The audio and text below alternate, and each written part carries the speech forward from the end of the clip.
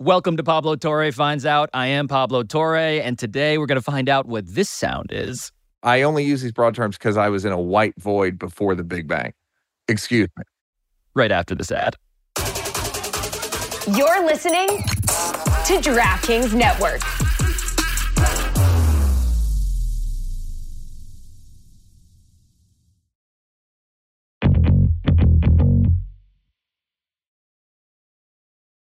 I see a little Pablo, but he's in the corner. So, you know, there he is. There's my guy. Hey. This is full Make me big. Around the horn. Make me big. Yes. Am I centered?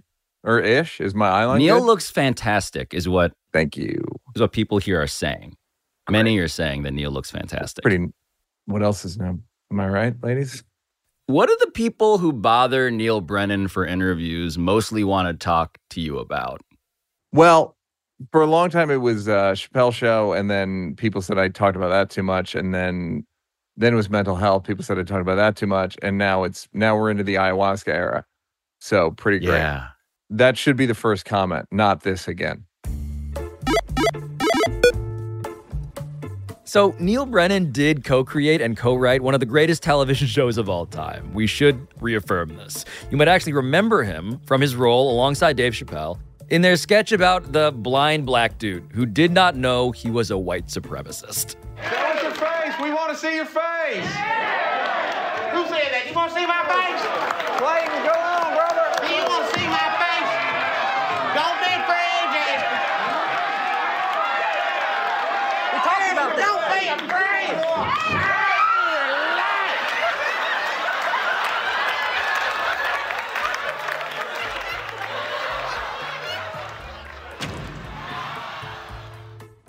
Neal is also responsible, by the way, for one of my favorite Netflix stand-up specials, 3 Mics, which I saw him perform live in New York in 2016.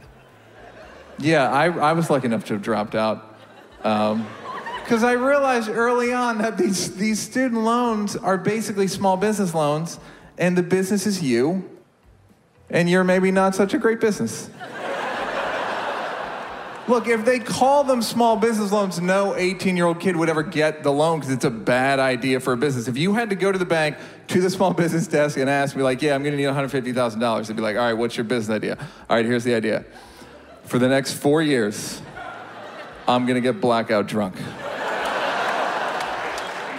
But also, I'm going to get a degree in sociology.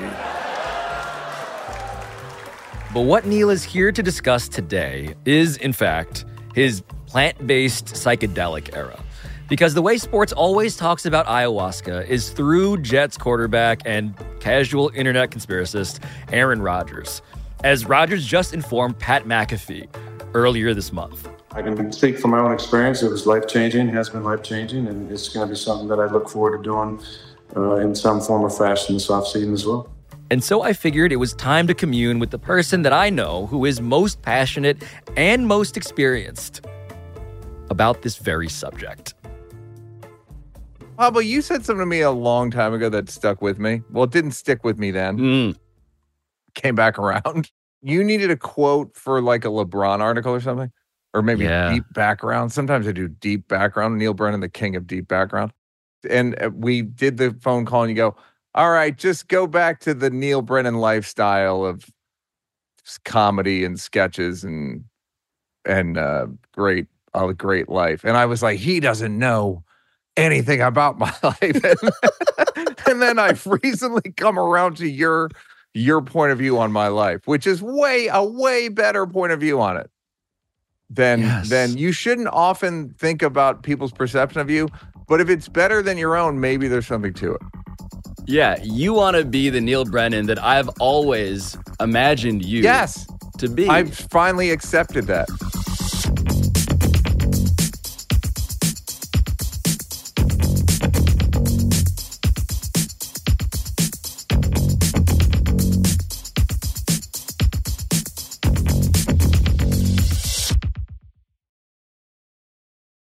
You are on the ayahuasca subject, by the way. The person I now know and genuinely am curious about because you testify to the profundity of the change that it wrought upon your life in a real way. I testified about it in the court of Joe Rogan, the highest court in the land, of course. Imagine if God was real and you could get in front of God, but the only way to do it is to eat mushrooms.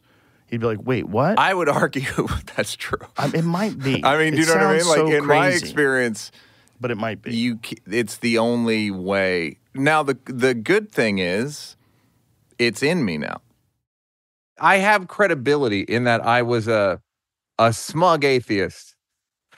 And now, is there any other kind? Look, the smugness hasn't changed one bit, guys. But I believe in a God based on my experiences with ayahuasca, which is like pretty significant. It's about the greatest endorsement one could give about profundity that's possible. I agree. And now I would like to say before I say anything about it, because I think you're couching this in the Aaron Rodgers, under the Aaron Rodgers umbrella. And well, now we are officially. Yes, but there's a thing in 12-step programs and AA and all the other ones that you don't say you're in them, because if you say publicly I'm in AA and then people see you drunk, they go, well, AA doesn't work. A lot of this, don't listen to any of the spokespeople.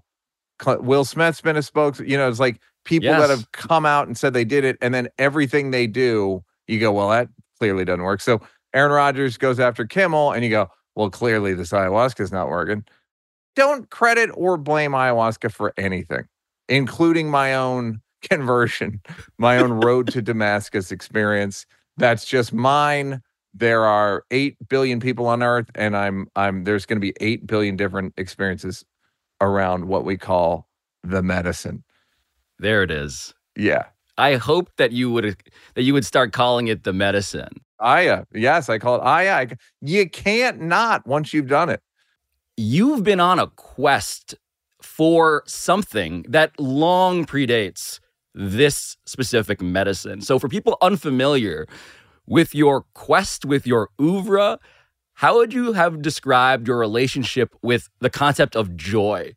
So I have a type of depression, or had a type of depression. Wink. Don't want to spoil the punchline. Called dysthymia, which means you don't experience a lot of joy, if any. So I'm depressed, and not the way you normally hear that. Like, oh, I'm so depressed, Kobe retired. I mean, like, I have clinical depression, the mood disorder, and I've had it for as long as I can remember. I think my brain, whereas most people have, oxytocin and dopamine and serotonin, I had a shortage of that. I had a lot of cortisol, meaning I'm very harsh. I'm obsessed with justice and fairness, and I think it's a thing you see in a good amount of people. So I would take SSRIs, which is a selective serotonin reuptake inhibitor, which means serotonin, the little I have, gets shot onto my brain plate, and the SSRI, Zoloft in this case, would leave it on the field longer before it would reuptake it, right? So that'll get you a slightly improved mood. But I just wasn't. I was like, there's got to be something better. There's got to be something better. Did a thing called TMS, transcranial magnetic stimulation, where it's firing magnets, basically MRI magnets, at a portion of your brain. Did it in LA 7 years ago. Did it in China right before COVID. Again, all slight improvements, but I felt like there was something better. And then somebody texted me an article about ayahuasca and was like, we should do this. And we did it. And it's been transformational in terms of my overall mood and my kind of perception of most things. I just have better values, and I don't take things so literally. And it's a better experience for me day to day.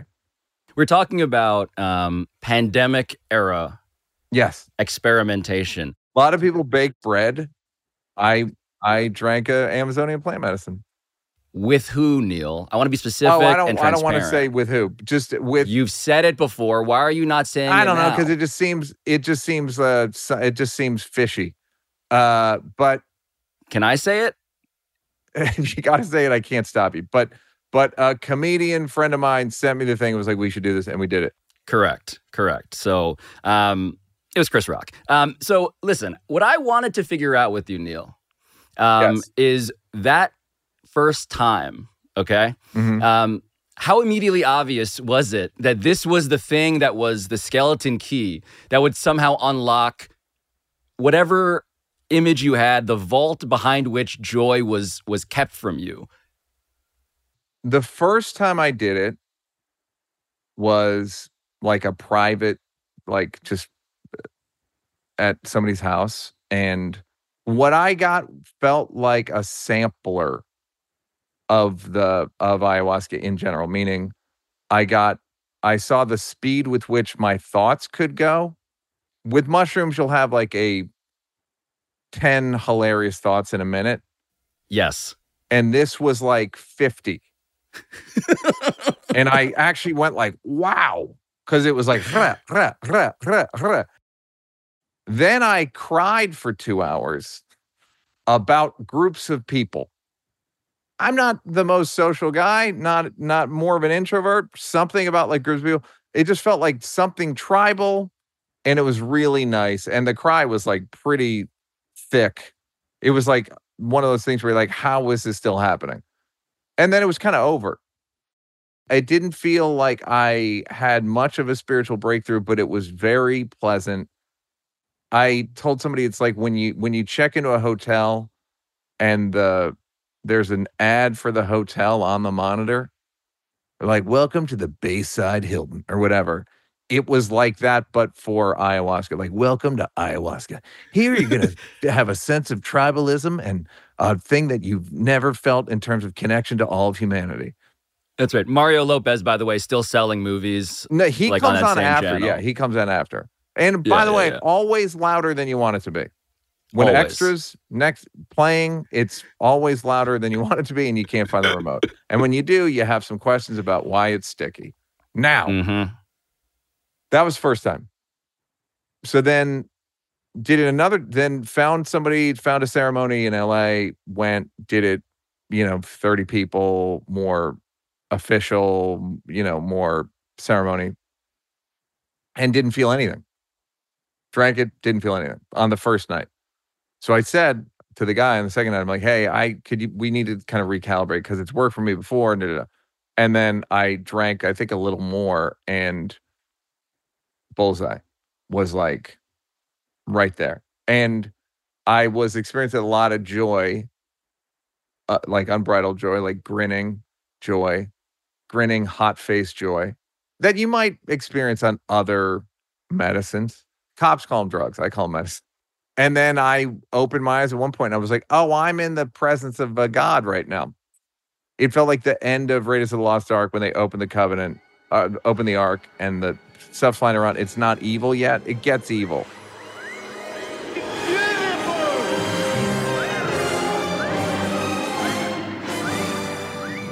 Once it gets to the Nazis, I don't want to ruin Raiders of the Lost Ark for people. Spoiler alert. The Nazis didn't get a connection to God. I'm spoiling it. I'm not going to say how they did. You did. Neal Brennan got the connection. I actually got, and I felt like, oh, I'm in the presence of a God right now.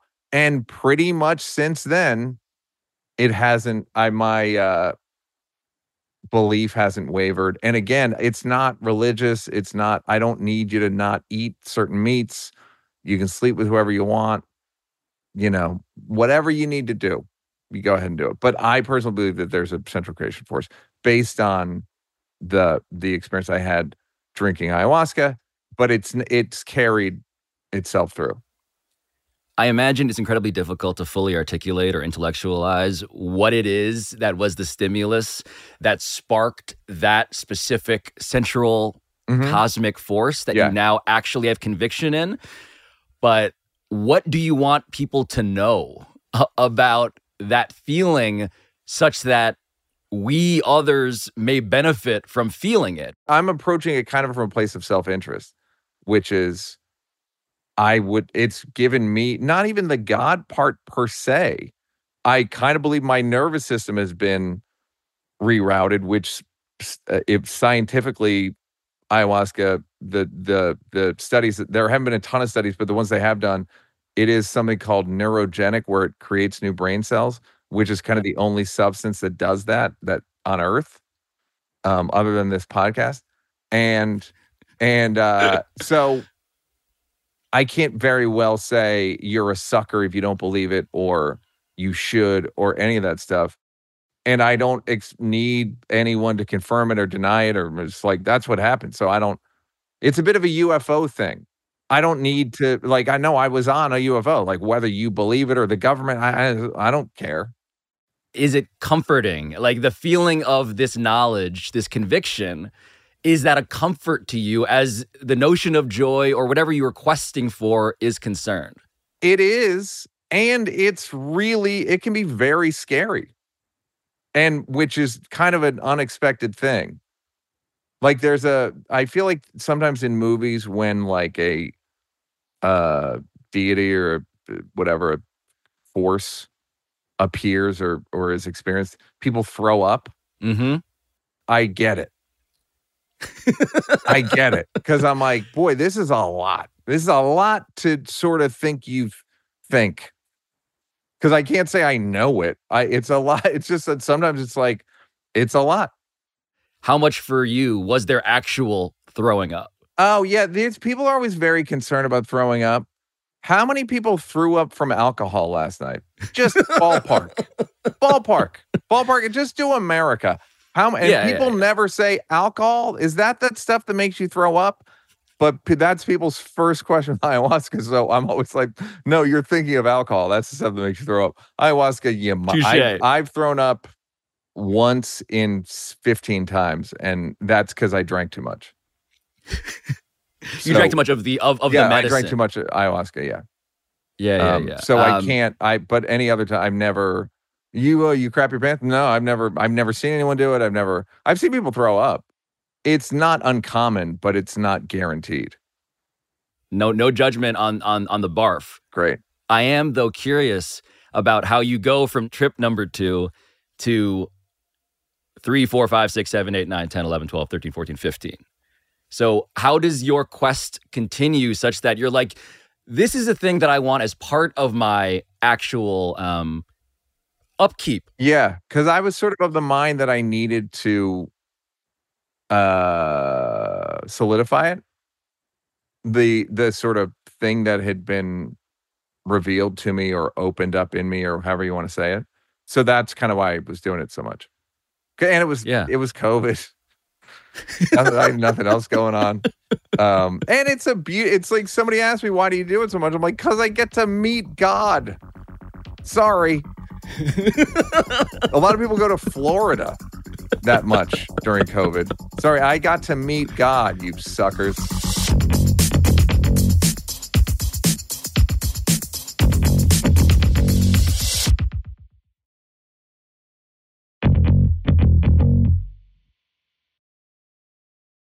Antidepressants and SSRIs. Mm-hmm. Where are you on that regimen after your ayahuasca journeys? You can't do them if you drink ayahuasca. So I've been off them for 2 years. Well, how in your brain do you distinguish between the mental health benefits and the existential sense you have of what you're here to do? So because I believe in God, is that affecting my mood? Or what is it? What is my existential purpose? I don't think it's changed, because I had my friend Bajan and I, when he did it with me, he was like, are we going to be able to be capitalists after this? And like, I know what he meant, but yeah. I'm still a capitalist. Neal, are we about to be poor? No, I mean, he was just kind of like, are we going to believe in Western values? But the weird thing is, you do believe in them less. I do believe in them less as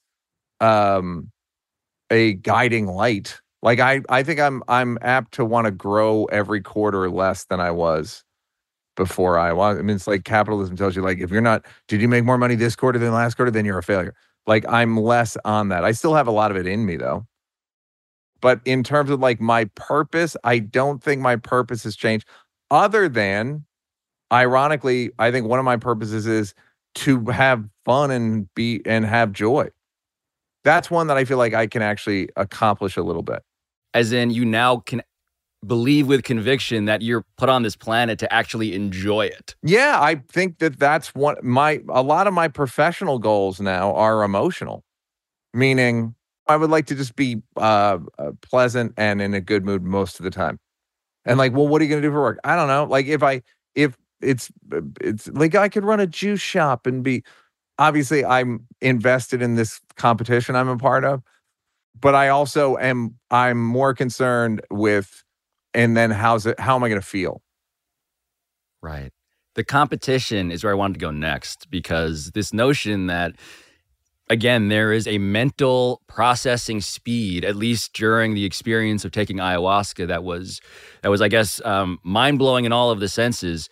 To what extent do you consider this a performance-enhancing medicine, let's call it? Ayahuasca didn't necessarily make me funnier. DMT did, but that's a whole other issue. That may be the next chapter or something. That's the thing called Bufo that I did once in New York. Am I wrong when I say this is the toad-related thing? Yes, this is the toad. I believe this is the one that Mike Tyson talks about. It takes you to another level. Ayahuasca is nothing compared to this. The toad, and it's in the Sonora Desert, and it has a venom in it. And you smoke it. Once I tried it, boom! My brain was still functioning, my thoughts, I could still talk to myself, I could hear my mind, and I was saying, I fucked up. And I killed myself. I was like, I'm dying. It was just really mind-blowing. 5-MeO-DMT, Bufo alvarius is what it's called, or just DMT. And so, like it's a toad secretion, they dry it out, and you smoke it. It always seemed too severe to me. And then it sounds severe, Neal. Yeah, it was too severe. So I didn't know that, though. Or I did know it, and then I forgot. I don't want to say it destroyed my brain. It was crazy. It was very crazy. And the experience was crazy. And then I had a reactivation a week later. And that was the craziest thing I've ever experienced by a factor of 1,000. As in, you were just going about your day and then you were back in what they used to call an acid flashback. Right. This was like a DMT flashback or reactivation. So now I'm in life and half of me's on DMT a little bit. And the thing that they don't tell you, and I found out later, is that 70% of people that smoke DMT, 5-MeO-DMT, have a reactivation at some point. Some are short, mine was not short. It opened something up in my mind. Again, it was like a God central creation force, what I believe is caveat. It opened that up too much. What did you see, though, Neal? What did you sort of encounter, if you could verbalize what too much was? The actual experience, the 25 minutes or so, was I was in a white void. And it was what Michael Pollan, who wrote How to Change Your Mind. Yes, it's a great book. Yep. He smoked 5-MeO-DMT, and he described the place that he went to, and it was a perfect description. When I read it afterward, he went to before the Big Bang. How's that sound? Does that sound comfortable? So I was there, and I didn't know anything. It was a first-person experience, but I didn't know breathing, sight, direction. I didn't know anything. It was a blank slate of my own comprehension of consciousness. Again, these are all very big. I only use these broad terms because I was in a white void before the Big Bang. Excuse me. That was like manageable. The 25 minutes. The reactivation is where it started to get crazy, because I'm in my life. I'm walking around in the village. Yeah, where were you? I was in New York. I was doing blocks in New York. Yeah, your show, your last one-man show. Yes, my award-winning Netflix. Is your life going smoothly? Are you just floating from event to event, feeling good about yourself? Because I'm not. So I'm there doing it, and I'd be walking down the stage to the show going, why are steps? Like just stuff that it's like things that I would take for granted. I had to remind myself, like, no, you're a person in life. It was like real back to basics, fundamental chest pass, bounce pass, life stuff. And yeah, and at one point I thought, am I in God's imagination? Just stuff that's not real helpful. But yeah, and it was hard. And it took me what I thought it took about 7 or 8 months to get through. And then it turned out it didn't really end until an ayahuasca ceremony last March where I felt the door close that had been opened by DMT, like in my mind, sort of like a door closed. And I was like, I was in that whole time. Like I didn't realize, I thought it was over like a year and a half ago. And it turns out it was over like 8 months ago. So it was, but now here's the upside. Funnier, more loving, sharper, honestly, more energy. Because the door got closed, you now have these residual. Once the door was open, I was better the whole time. Oh. I was better the whole, like I didn't, yeah, I thought the door was closed and I was better, but the door was still open and I was better. So I was better. Audiences like me more, all intangibles. And somehow I was freer as a person. Something that I want to probe a bit is just the difference between your perception of something and the actual thing you are perceiving. Mm-hmm. Because what you're describing are seemingly benefits that you have noticed. And I'm wondering, how are you pressure testing these notions? How do you square that circle for yourself? Fallen in love more often, like literally, statistically. Fell in love twice in the last year and a half. And the year and a half before that, didn't fall in love at all. Maybe we blame the ladies. I'd like to blame me, my spirit. The Big Bang. I get bigger laughs from crowds. I can tell. I'd never in my life ever felt like Bill Burr on stage before. And there were a few moments where I was on DMT and I was like, oh, this is what Burr must feel like on stage.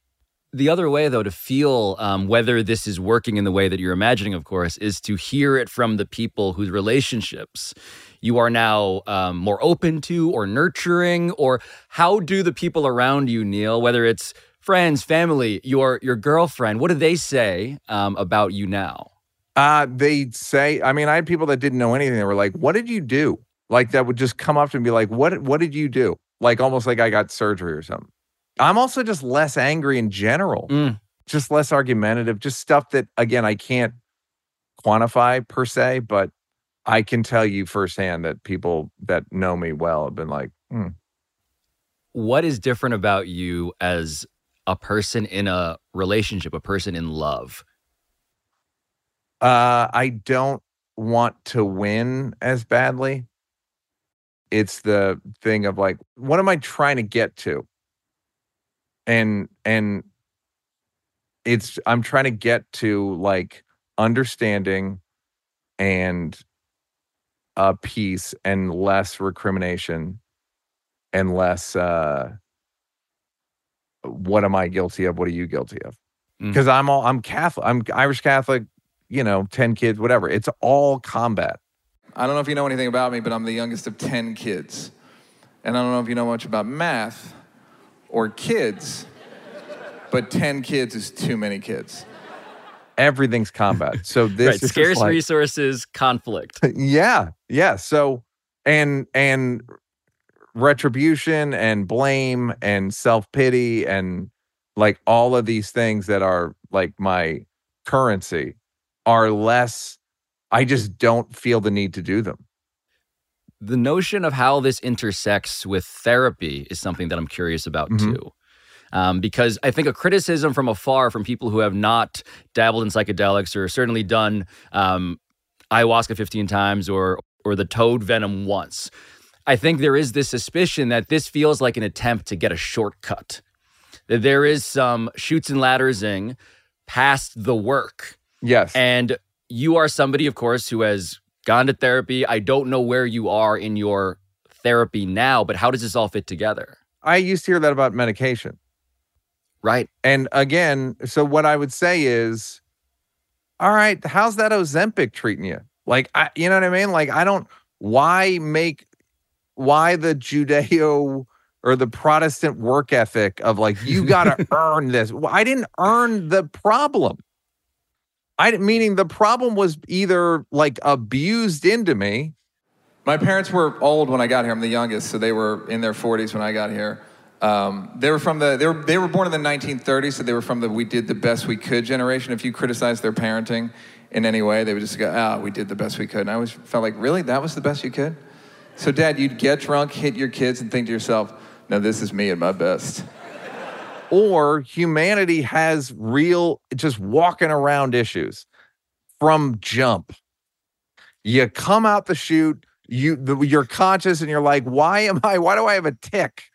It's not, so then it's, you got to work to get rid of it. You didn't work to get it. It was just given to you. So, and I went to therapy for 20 years. It was, right. And I used to yell at my therapist, I can't keep talking about this. It's in my body. I've done a lot of different kinds of therapy, and this is the one that's worked the best. It's not going to work for everybody. Some people are, it can also, it should be noted, have severely negative effects. So what do you know about those? Do you know about those because they've happened to friends of yours, because you've read about the negative effects? I've read about them significantly more than I haven't. I mean, my own DMT experience sounds pretty scary. You know, as much as everybody wants to open up the floodgates of like, it's a revolution, and then you there's certain MDMA studies. Another thing that I've gotten a lot of benefit from MDMA, where like some of them are a little fishy. You know, some of the studies are a little either cooking the books or the therapists aren't being appropriate, or with ayahuasca or mushrooms, like some people have short-term bad experiences, whether it's too much, they're incredibly disoriented, and then I think some people can, quote, lose their mind. Ayahuasca is not the most pleasant experience you're ever going to have. Meaning, on the medicine, it can be nauseating, it can be overwhelming, it can be psychologically difficult in terms of like what you're experiencing, just in terms of even dealing with a central creation force. In my own experience, it's a lot to go inside the fabric of humanity and consciousness. It's not the easiest thing you can do on a weekend. Now, I don't think it makes me a hero for doing it, because there's a ton of upside and I am kind of predisposed to be interested in it.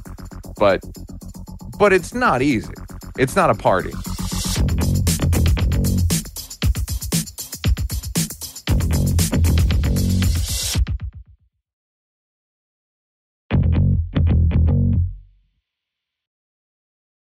What does the concept of ego death mean here, Neal? Because I've heard that term. Aaron Rodgers has said it. And I'm curious because ego, of course, when it comes to anybody who works in the spotlight in public, I remember hearing you say this or reading about you saying it, but the notion that like reviews of, you co-wrote Half Baked with Dave Chappelle. Yep. And reviews were so scathing that help push you towards antidepressants. I don't know if that's the Western crucible in terms of what someone in any business has to deal with, of like, I don't need any external validation. We're social animals. I don't think you're honest if you say you don't need external validation. You don't want your mom to love you? That's external validation. You want your husband, it's like, it's all your brothers, sisters, community, respect. I think it's dishonest to say that a person doesn't need external validation. In terms of ego death, that's not something I've experienced. I've gotten DMT flattened me to the point where I was like, I don't know what's happening. That's pretty close to, I mean, I don't know if it's ego death, but it makes ego totally irrelevant because your priorities change to like, I would just like to kind of understand what steps are intuitively. And so I haven't experienced ego death. I have experienced a reorientation in terms of values. But that, again, that's just me. I also think a lot of it's just people talking, meaning ego death. One person says ego death, and then everyone wants to say it. It's like a new term. It's like trauma or toxic or anything. It just becomes a cool or thing. Any of it. So like, ego, I don't know. It sounds cool. If you say I had an ego death, you're kind of saying like, so I'm pretty much set in terms of personal behavior because it's not coming from a place of ego because it died. So I'm going to do anything I want from here on out, and it's going to be justifiable to me, and it's going to make you doubt. When you think I'm wrong, you're going to be like, but he had an ego death. So I almost don't trust anything people say, including myself, about any of this. I wonder about the placebo effect. Mm-hmm. I think it's one of the most fascinating concepts that exists. Yep. This notion that we don't fully understand how this works. The black box. But somehow our brain, if persuaded of something, can actually enact that something in the absence of actually the literal something that is imagined. Mm-hmm. I suppose what's so encouraging listening to you sort through your own self-scouting report is you have a conviction that this is making your life better. And in the end, whether this is the venom of a toad or this sacred substance that it's is a vine drawn that from, they basically just make tea. Yeah, that's ayahuasca. Or a sugar pill. Yeah. I would like everybody to feel better if it actually means you're better. Yes. I would like that as well. I'm of the mind that if there's a revolution coming with psilocybin and ayahuasca and all that stuff, that a lot of people are going to get helped. And some people are going to get very harmed.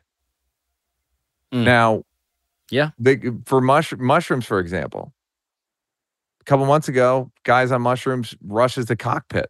Following breaking news, I know you're following this on an off-duty pilot accused of trying to turn off the engines mid-flight during an Alaska Airlines flight over the weekend. I know we have new documents. What have we learned? This story just took a bizarre turn, Kate. A new federal complaint says that this off-duty pilot, Joseph Emerson, may have been taking psychedelic mushrooms. Right. If that plane crashes, this revolution's over.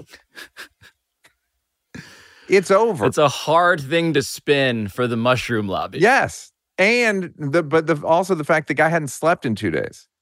No one's going to say we need to mandate sleep. They're going to say we need to mandate an absolute prohibition on mushrooms. So I'm with you. And as someone who's done it a number of times, I don't know if it would help you. I can't guarantee any outcome. It's just a thing that I felt. And again, they say like, felt called to do. I don't know. Chris sends me a text. I'm like, all right, like I can figure this out. But in terms of like, was it divine and was it that stuff? I have no idea. Like I think to even think is you're lying to yourself. It's ego death. So it's an ego. It's from the people who brought you ego death. I was called.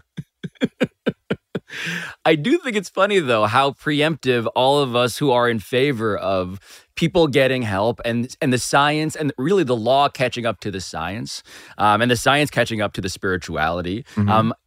Whoever's in favor of all of that, we must be. I consider myself in that population. That's why I'm having you on the show. I like how preemptive we all are about the ways that this politically can just crash into a ditch. Because you started this whole conversation by pointing out You may be aware, listener, that Chris Rock and Will Smith have both enjoyed ayahuasca. You may remember them from such scenes as the time one of them slapped the other in a way that felt like the ego was very much alive. Mm-hmm. Yeah. And with the Aaron Rodgers thing, Aaron Rodgers now the face of this. Yes. I wonder what you, Neal Brennan, if I were to appoint you political strategist for the thing that we're here to talk about, ayahuasca more than any of the other psychedelics. Yes. Who would you want in the commercial? Which person do you think is most persuasive to a larger population of people as to the very notions that you're describing? Of course it's The Rock, but in some ways there is something so private and personal about it. Even in terms of Chris, Will, and Aaron Rodgers, like I don't even know if I should talk about it. Meaning, like, I don't know if I'm a good spokesman or if I'm painting a picture or if I should paint any picture whatsoever. Like, I don't know. Because in some ways, it is as personal as a religion. Like, meaning, who am I to tell you about it? Right. My Catholicism is not yours. We can practice, eat at the buffet of spirituality quite differently under the same restaurant name. Yeah. And people don't even read the Bible the same way. You know, like there is no book and there is no there's nothing. There's just like you just try it. And it might change your life significantly. You would, though, like The Rock, to be sent to a time before the Big Bang. Well, I feel like he's there most of the time anyway. A time before SummerSlam. The Rock's or Kevin Hart, one of the other. What I am marveling at is that there is a certain clarity. Mm-hmm. I'm not going to psychoanalyze you through the Zoom screen, but I do notice that there's a certain clarity that makes me wonder about the stuff that you used to say about your, I won't call them previous with knowledge, but at the very least, your pre-existing anxieties and neuroses. I remember in one of your specials, in 3 Mics, you talk about how you used to carry an index card around so that you could feel better about yourself. To say I have low self-esteem is not true. I have no self-esteem. Like, I don't have the architecture for good feelings. You can give me a trophy, it'll just slide right down. Like, I just don't have the shelving. In fact, I used to have to carry around an index card of funny things I'd written or said or directed just to try to remind myself that I was okay. I'm still doing that, but it's totally different. Now I do it. You want to know why? And I do this. Please. I started doing this like a month ago. I do a fact check of my life out of gratitude. To the thing that you said earlier, like go back to the Neal Brennan. I have to remind myself because my brain will still try to tell me, despite all the ayahuasca I've drank, that people are out to get me, or people don't respect me, or all the stuff, all just the negative feedback loop. So I still do that. I do it 4 times a day. I just check in like a reality check of like, no, this is what's happening. It was really touch and go back then in terms of self-esteem. Now the thing I do now is more just to like sweep any sort of lingering, like, nope, get out. No, get out of here. Get out. No. Like my girlfriend said, it's like cats in a deli, like where I'm just like I'm like, no, get out of here. No. Go. That's basically what I'm doing. Yeah. It's part of the thing. And when I do my reality checks where I go like, you have this, stop it.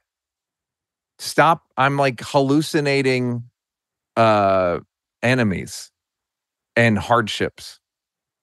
I have no problems. I have no real problems. Did you watch that Beyond Utopia North Korea documentary? No. It's about people escaping North Korea kind of in real time and they have handheld video. It's like I don't have a real problem. I don't have problems. There's a World War II thing on Netflix and you go, I think I have problems. The Russians are eating their own horses. I don't have problems. Someone not responding to my text is not a problem. So I don't know if that's ayahuasca gave me that or I came to it on my own. We'll never know, guys. It's all far too late. Neal Brennan, I just want to say thank you for being the Neal Brennan, finally, that I've always imagined. The dream. I'm living your dream. That's right. Pablo's American Dream, right after this.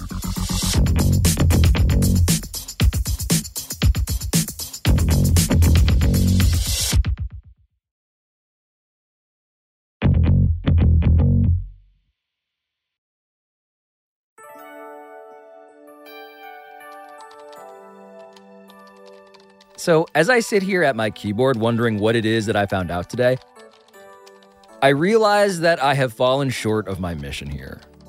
Because I'm supposed to find out all I can about ayahuasca. And I could have done ayahuasca. I could have done DMT. I could have better explained all of this to you.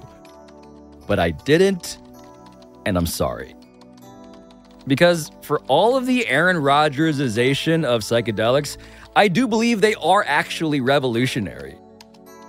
Ayahuasca is legitimately on my to-do list at some point. Neal even said that he would consider joining me. But in the meantime, in an attempt to just better convey what the experience might actually feel like, which is hard to describe, what Neal did instead was text me a link to a song. A song that is incredibly difficult to categorize itself. But it is a song that, to him, resembles how ayahuasca feels. And so at the end here, I just hope that you can join me in closing your eyes and sitting down somewhere and enjoying the song playing inside Neal Brennan's head.